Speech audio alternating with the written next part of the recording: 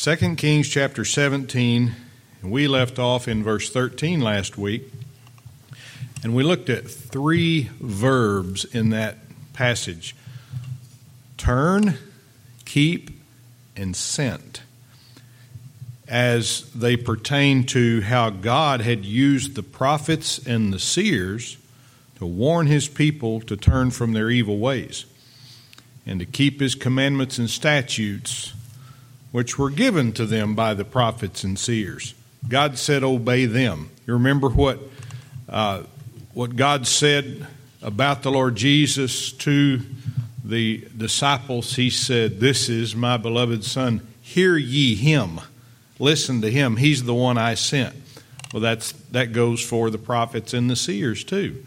God said, hear ye them. What did Abraham say to that rich man that died and lifted up his eyes in torment in hell? And he said, if only one could go to my brothers and keep them from coming to this awful place. And Abraham said, they have Moses and the prophets, let them hear them. They're the ones who were sent, the same people to whom or about whom God is instructing these Israelites to pay attention. Now, we established there, the Bible did, that God has given his authority to command his chosen men and to tell them what to say, and that we're to obey them just as quickly as if God himself were standing here in visible presence. Now, some men, the charlatans, the wicked, the wolves of this world, have taken that to a different level. They've convinced their followers that if I speak, God is speaking, but they're not speaking God's word. That's how a cult gets developed. And do you know, I'm going to give you, it's not a secret, but it's the key to cult prevention. This is Cult Prevention 101. Get to know this right here. That'll keep you away from the cult. Because you'll do like the Bereans did, and for which Paul commended them, by the way. When somebody preaches something, he said they search the scriptures daily to see if those things were so. That's what you'll do. You'll look in here and you'll say, that's not in there. Or, yeah, it is in there. I'm going to do it. So that's where we were with the children of Israel. They weren't doing what the prophets told them, and the prophets were telling them what God said. So they weren't doing what God told them to do. Now let's look in verse 14, 2 Kings 17, verse 14, the new part of our study this morning. Notwithstanding, they would not hear, but hardened their necks like to the neck of their fathers that did not believe in the Lord their God. Now the word notwithstanding is not one we use too much, but we do use the words however and nevertheless. And that's what that means. Or we might even say, in spite of all that I did for you, here's how you thanked me. You thanked me with disobedience. And that's what is being communicated here. Verse 13 told us what God did for them. Verse 14 told us what they didn't do for God. They didn't obey him. That was their response. And so what the word notwithstanding implies to us here is that God went to great effort to warn his people. You know, it was enough that he commanded Moses and the children of Israel not to do the things that Israel was now doing, to worship idols and fear other gods and so forth.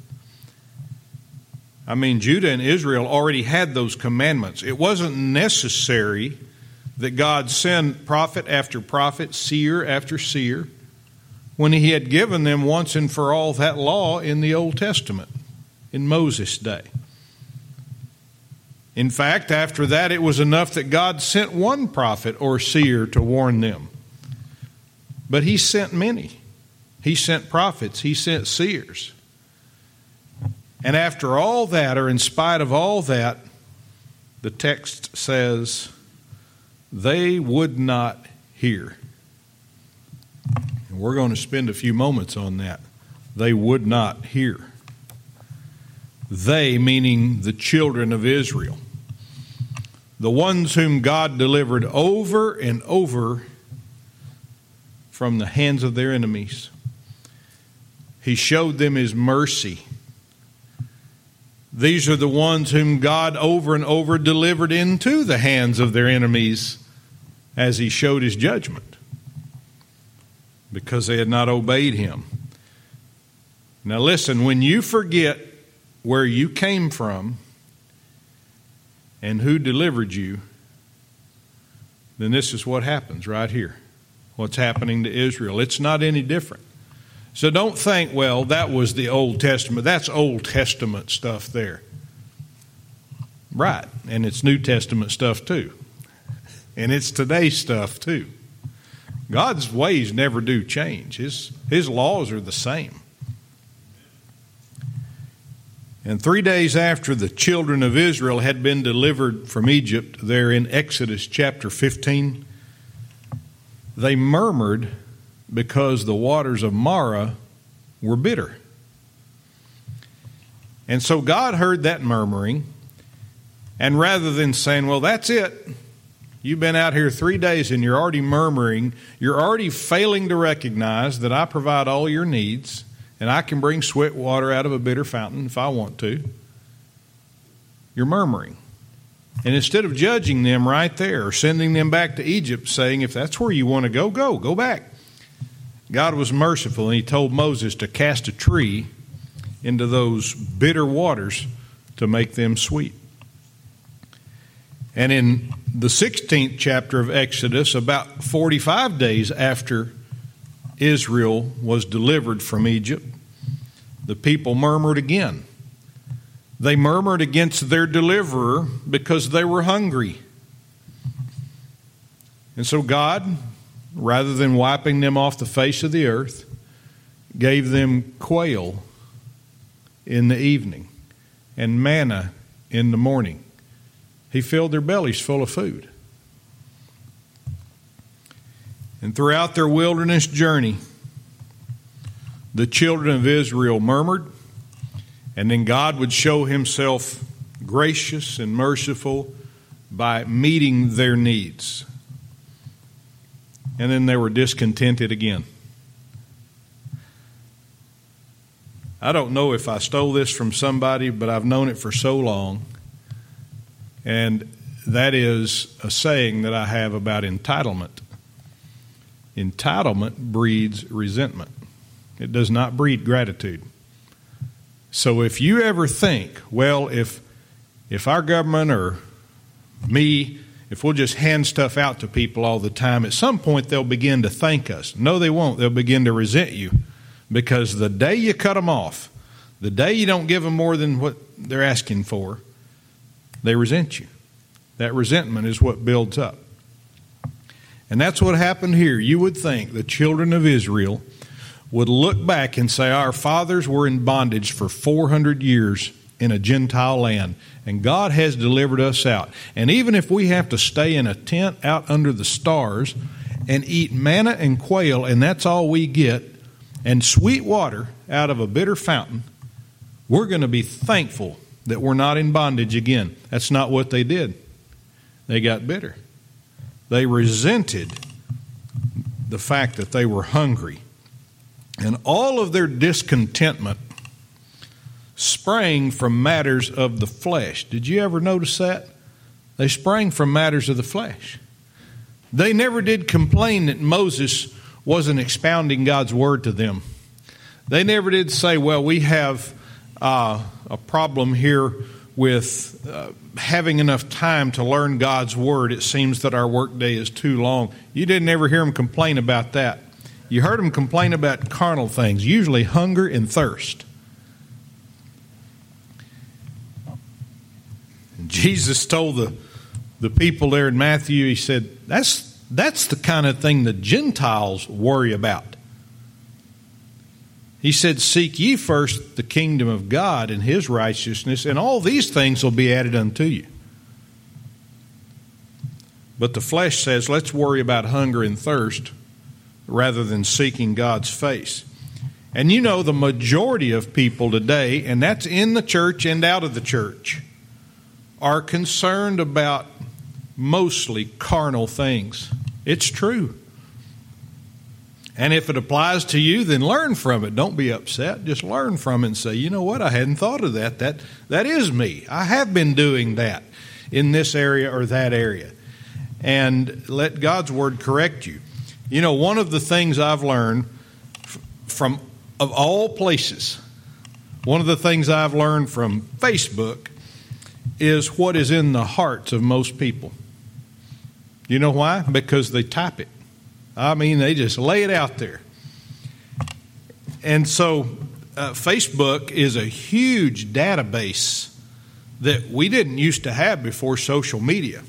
All you knew before social media is what the person next to you thought and what somebody said in the newspaper and maybe what somebody said on the news. And, of course, CNN changed all that when Ted Turner made a 24-hour news network about, 30, 40 years ago. And then it was just news all the time. You got beat to death with it.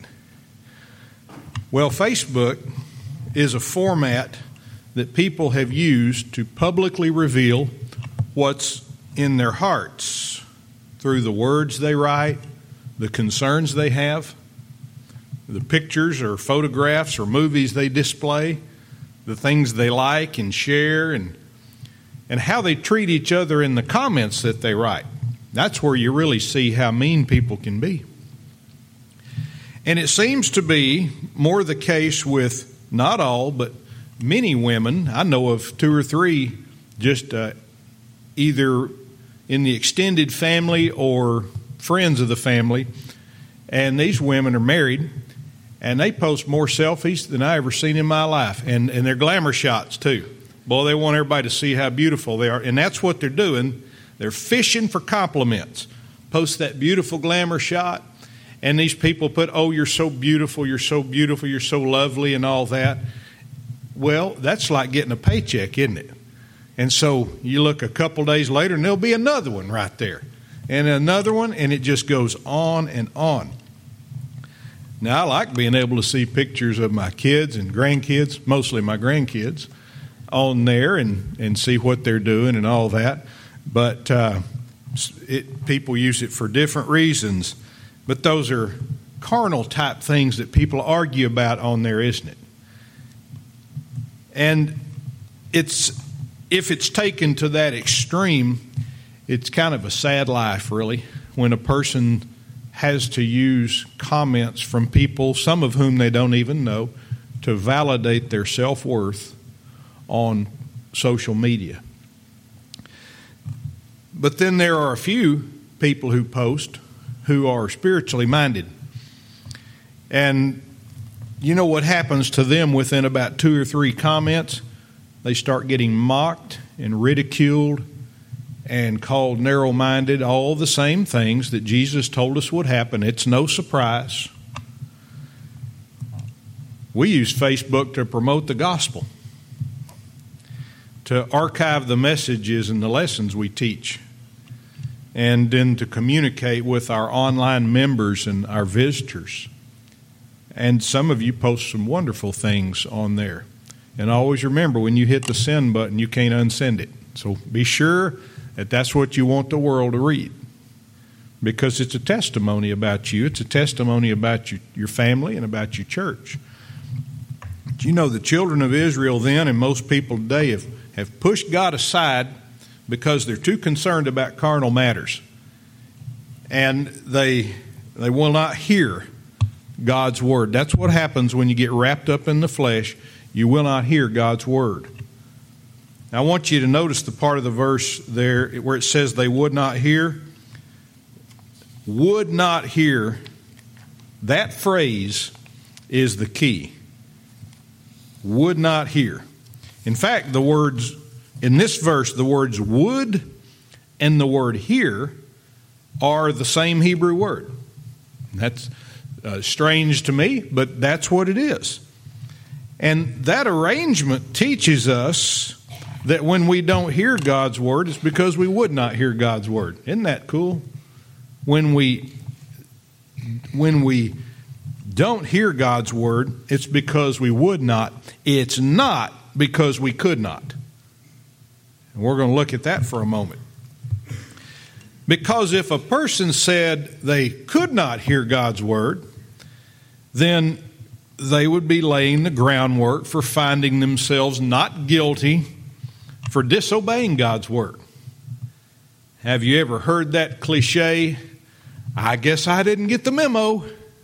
I bet you've heard that before, haven't you? It's something an employee might say if an order had been passed down by the boss, but the employee wasn't aware of it.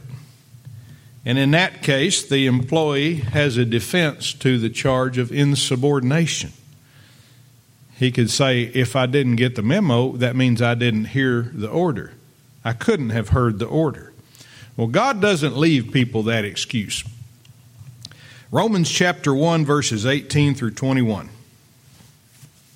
Romans chapter 1, verses 18 through 21 says, For the wrath of God is revealed from heaven against all ungodliness and unrighteousness of men who hold the truth in unrighteousness. And that word hold means to suppress. They keep it down. They don't want anything to do with it.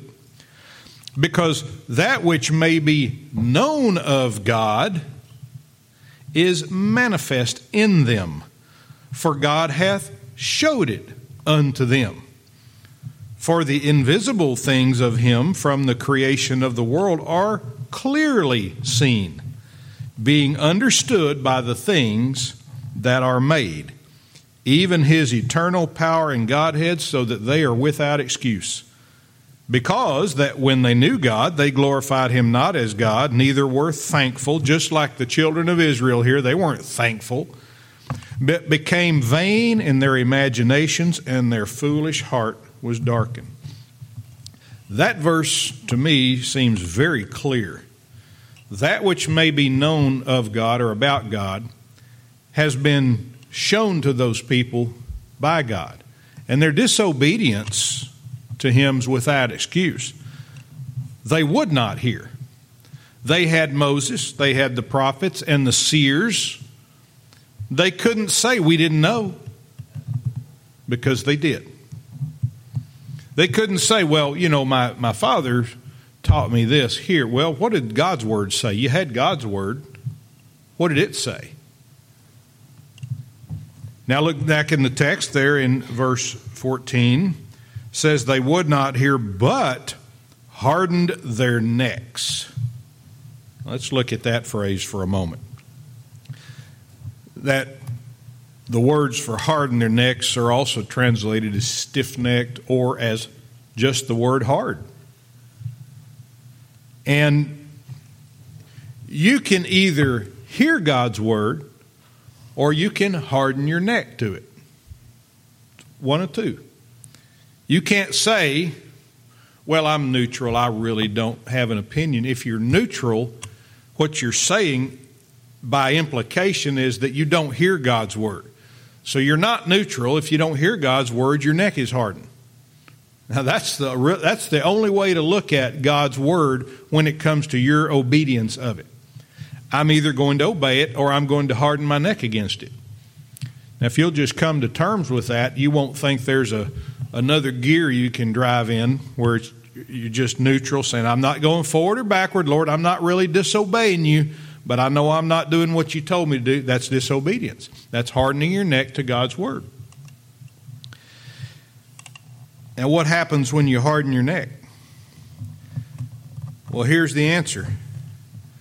Let's answer it, first of all, by seeing what is the opposite of a hardened neck. What's the opposite of a hardened neck? Proverbs chapter 3, verses 3 through 4. Proverbs 3, verses 3 through 4. We studied this on Wednesday night. I hope you didn't miss it, but if you did, you can go back and listen to it. Let not mercy and truth forsake thee. Bind them about thy neck. Write them upon the table of thine heart. So, in other words, by doing this, shalt thou find favor and good understanding in the sight of God and man. Now, a hard-necked person doesn't have favor and good understanding of God in the sight of man, because that hard-necked person doesn't have truth and mercy around his neck.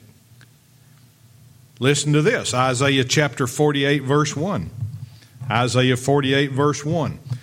And listen for the word neck and the words before it that describe this person or this nation's condition. Hear ye this, O house of Jacob. Now, Isaiah is writing to the house of Jacob, meaning all of Israel. Hear ye this, O house of Jacob, which are called by the name of Israel, and are come forth out of the waters of Judah, which swear by the name of the Lord, and make mention of the God of Israel, but not in truth, not in righteousness. And then you skip down to verse 4 in that same passage. God said, because I knew that thou art obstinate, and thy neck is an iron sinew, and thy brow brass. Not in truth, thy neck is an iron sinew. In other words, it's stiff. What's iron? You don't move iron, do you? You got to heat it up pretty good to get it to bend or break. But just a piece of iron, you're not going to bend that. It's stiff. And somebody who does not have truth around their neck, someone who mentions the God of Israel but not in truth or in righteousness, that person has a neck that is hardened. A hardened neck does not have truth, it does not have righteousness, and it does not have mercy around it. Because truth is what a wise man will seek. Truth is wisdom. And you can't have wisdom without truth. Mercy is an attribute of God, which we understand by understanding His truth. How do we understand mercy? We understand it by looking at the truth of God's Word. And when it's around your neck, you're led by it, aren't you? What do you do to lead a dog? You put a leash or a harness around his neck to lead that dog where you want him to go. And when mercy and truth and righteousness are bound around your neck, you're led by it, just like an ox is led by the pull of the yoke. And without truth, you cannot have righteousness around your neck. So people who mention the God of Israel, who's the same as our God, there's only one God, but not in truth, not in righteousness. They say, oh, I believe in God. I just don't believe what you narrow-minded Christians say about there being just one way to be accepted by Him. Well, they've thrown off that yoke of righteousness. They don't want anything to do with it. Matthew chapter 11, verses 29 through 30. Matthew chapter 11, verses 29 through 30. Jesus wrote or said, take my yoke upon you and learn of me. Now, He just gave you something to put around your neck, didn't He? For I am meek and lowly in heart, and ye shall find rest unto your souls. For my yoke is easy, and my burden is light. Now, a hardened neck will not submit to the easy but righteous yoke of Jesus Christ. That hardened neck would rather struggle in the yoke of bondage. Therefore, his neck is hardened. Now, those who would rather be led by the yoke of bondage ought to consider what Jesus said about his yoke being easy. And the word easy there in that Matthew chapter 11 passage does not mean carefree or simple or I can just lay down and do what I want. That's not easy. It's not like the easy chair that we sit in on Sunday afternoon to take our nap.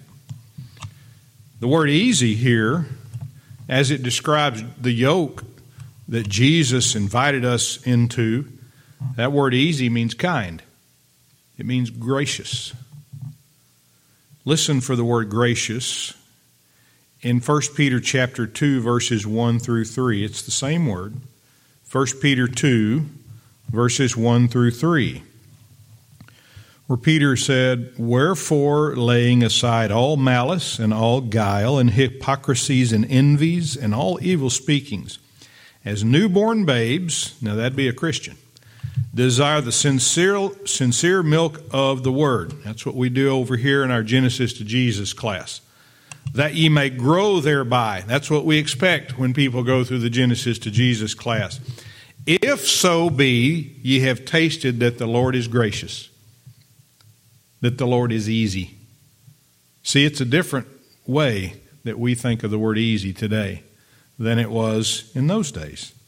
Gracious is the same word as easy in the Matthew chapter 11 verse. In fact, that verse could be translated this way: "For my yoke is gracious and my burden is light." Well, how'd you like that, to be in a yoke led by grace? Grace pulling the reins on it. That's an easy yoke. And in that yoke, there is no malice. There is no guile.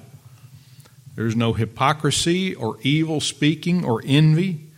There's only grace, because the Lord is gracious to those who are in His yoke.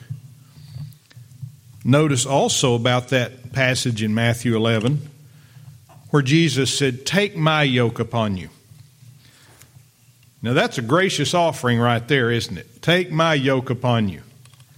And what people don't realize, many don't, is that they're already under a yoke. And that's the yoke of bondage. In fact, Ezekiel chapter 34 through verse 27, Ezekiel 34 verse 27, God was prophesying about how He would one day deliver Israel, the Israel of God, through the Lord Jesus Christ. And He said through this prophet, "And the tree of the field shall yield her fruit, and the earth shall yield her increase, and they shall be safe in their land, and shall know that I am the Lord, when I have broken the bands of their yoke and delivered them out of the hand of those that serve themselves of them." So what does that tell us about Israel? God is going to break the yoke off of these people. That means they have one on, doesn't it? And it's one that's not pleasing to Him. It's one that's not good for them. So already being under a yoke, God is one day going to remove that yoke, and then He's going to put His on them. Whereas the yoke of bondage was burdensome, it was grievous, it was full of envy and evil speaking and malice and lies and all of that. He's going to bust it off of the person who becomes a believer, because that's who He's talking about. Not just the nation Israel, the race of Jews, but the Israel of God, to which you and I also belong, because we're saved. And He's going to put His gracious yoke on them as their deliverer. Now, the one who has his neck hardened says, "Well, I'm free of a yoke. I'm a free man. I can do what I want." He's actually in the yoke of bondage, and he will never be free as long as he stays there. That's a sad thing when somebody doesn't realize they're in bondage.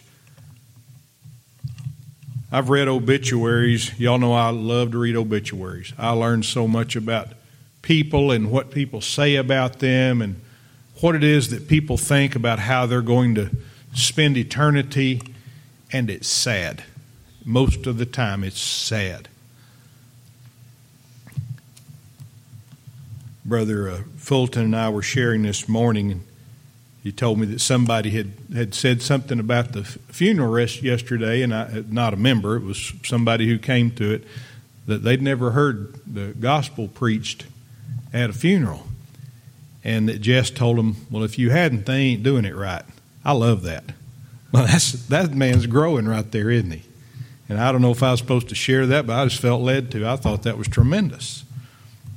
But I've read obituaries that describe the deceased person as a free spirit. And what that phrase often means is the person was lawless and rebellious and wild, during their life on this earth. But they were not free spirits. They were imprisoned spirits. Their necks were hardened, just like Israel's neck is in our text. And many of those free spirits die of drug and alcohol overdoses. And it's so sad. They spent their lives running away from an easy yoke that Jesus spoke about, determined to remain in that yoke of bondage, thinking they were free from a yoke at all. A fatal crash I worked several years ago involved a 51-year-old man who was under the yoke of alcohol and drugs. And he was intoxicated one night, and he convinced two adult women to hop on the motorcycle he was riding. Now, that's 3 people on a motorcycle, Brother Doug. That's too many. I think 1's too many, but 3's definitely too many. Tony might turn my sound off if I say that again. But one of those women tried to tell that man that he was too intoxicated to drive. And you know what his last words were before they got on that bike? He said, "We're just going around the block." Those were his last words. Well, he never made it around the block. He ran off the highway and into a semi-trailer that was parked in a construction area off the highway. And he died soon after the crash. And his 2 passengers were seriously injured. And his obituary said this, and I'm not going to say his name. He rode out of this world August 7th, 2021. It also said, quote, "He lived his life his way and unarguably to the fullest. Where he was, fun was sure to follow," end quote. Now, you know, obituaries are pretty one-sided. After all, we are a polite society in some areas, and we don't air a person's dirty laundry out in their obituary, and I'm glad we don't. It's not necessary to do that. I also don't encourage people to lie in an obituary. You know how long mine needs to be, right? Especially if my inheritance is paying for it. I don't want it very long.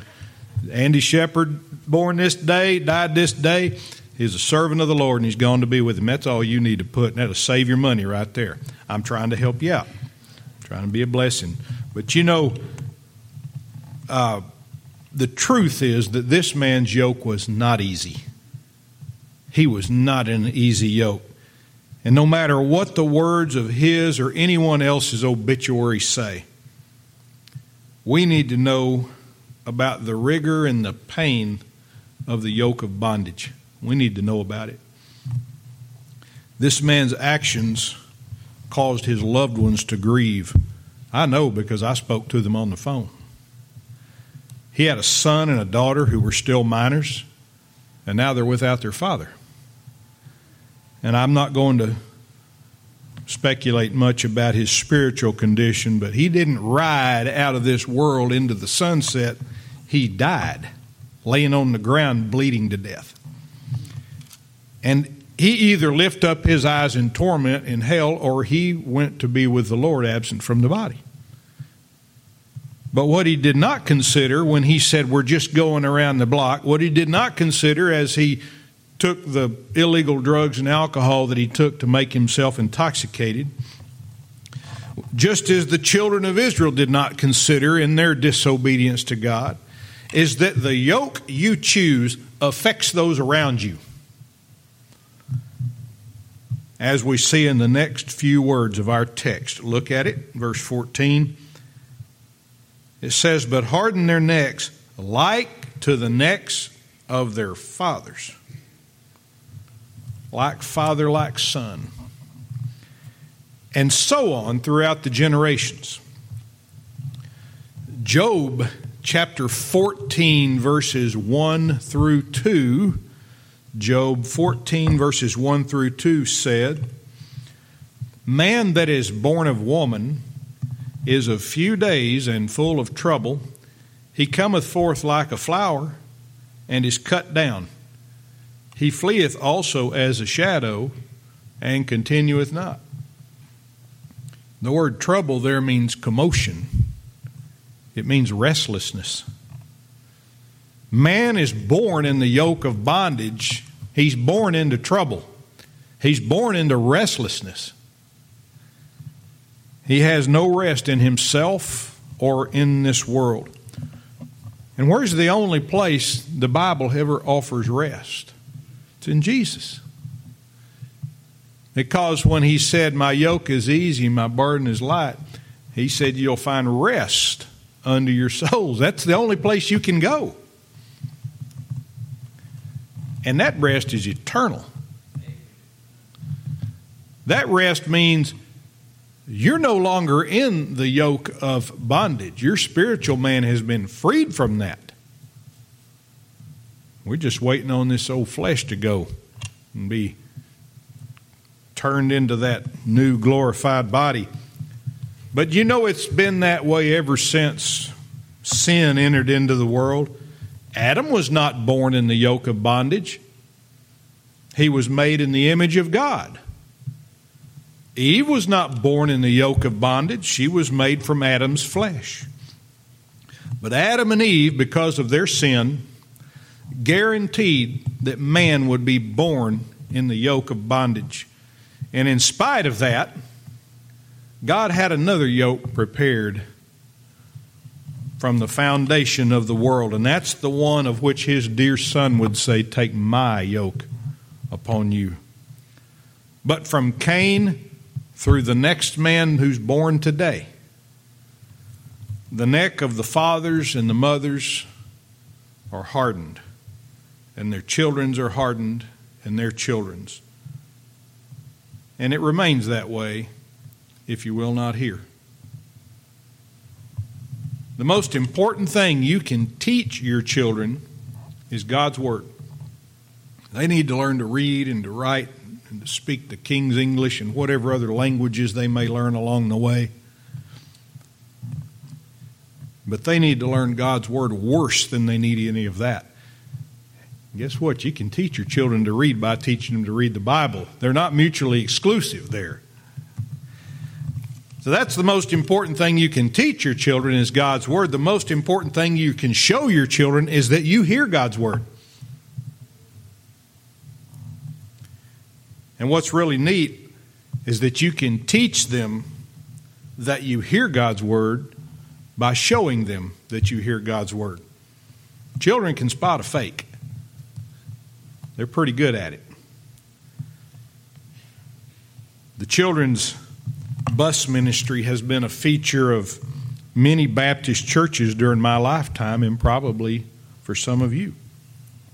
And the idea behind it is to pick up children from their homes, take them to church, teach them the Bible, and then drop them back off at their homes until the next time you pick them up and take them to church and teach them the Bible.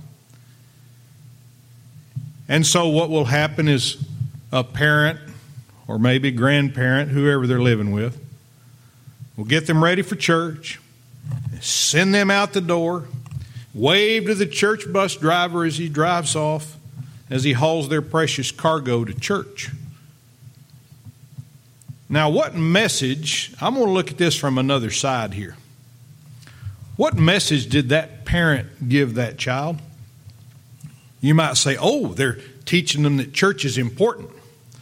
Or they're putting their children in good hands just like they do when they send them to school. No, here's what they're teaching their children.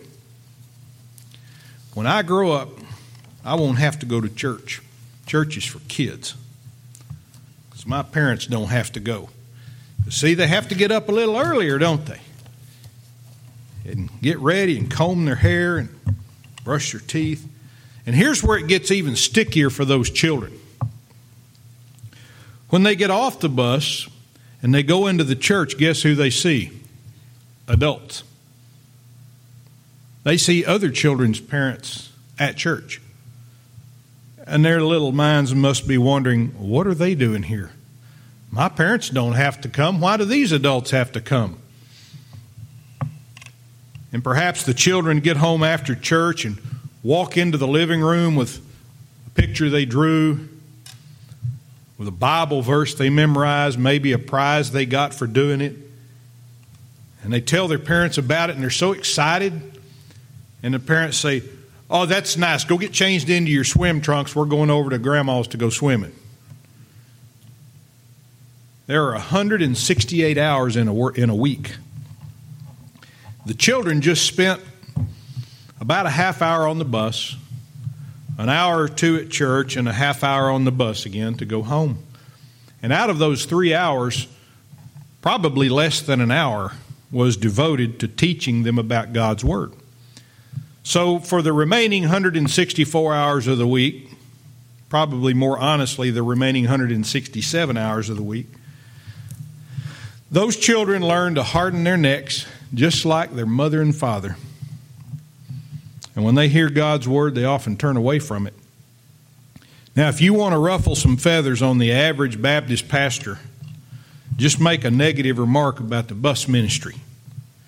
Brother Fulton and I have been here over 10 years. He's been here over 11.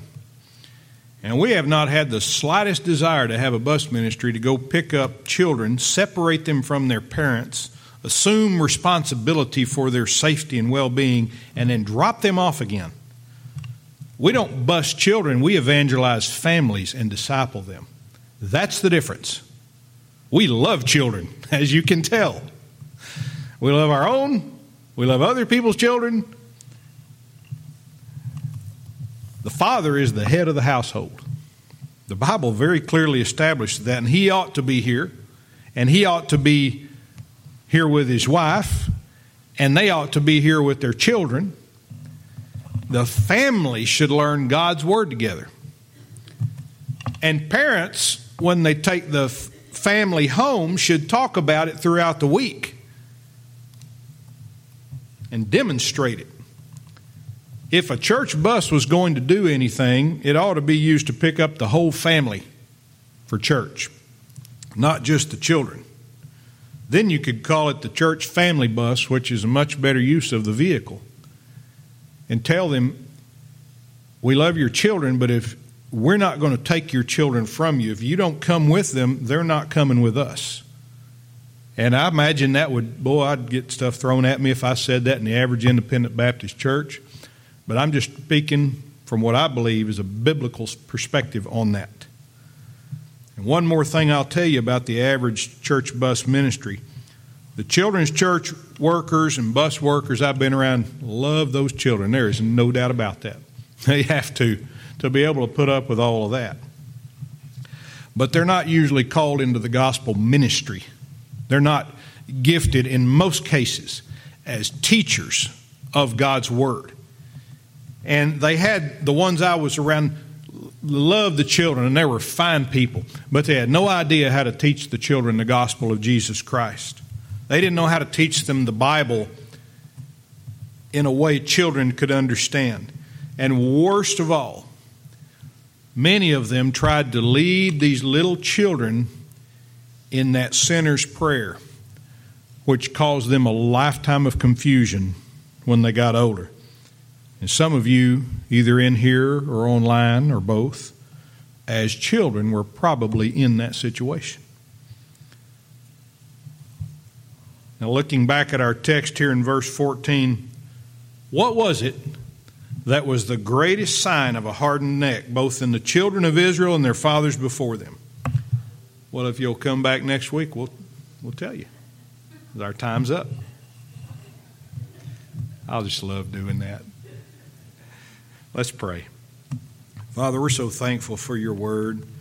We're thankful for how your word admonishes us, comforts us, reassures us, teaches us, tells us when we're wrong, and affirms us when we're right. We thank you for your grace and your mercy that you've shown to all of us through your Son, Jesus. And as we go into our next hour of worship, Father, I pray we'd do so in spirit and in truth, that you'd encourage us through the preaching of your word, and that we would heed the warnings that you give us and not harden our necks to your word. We pray it in Jesus' name. Amen.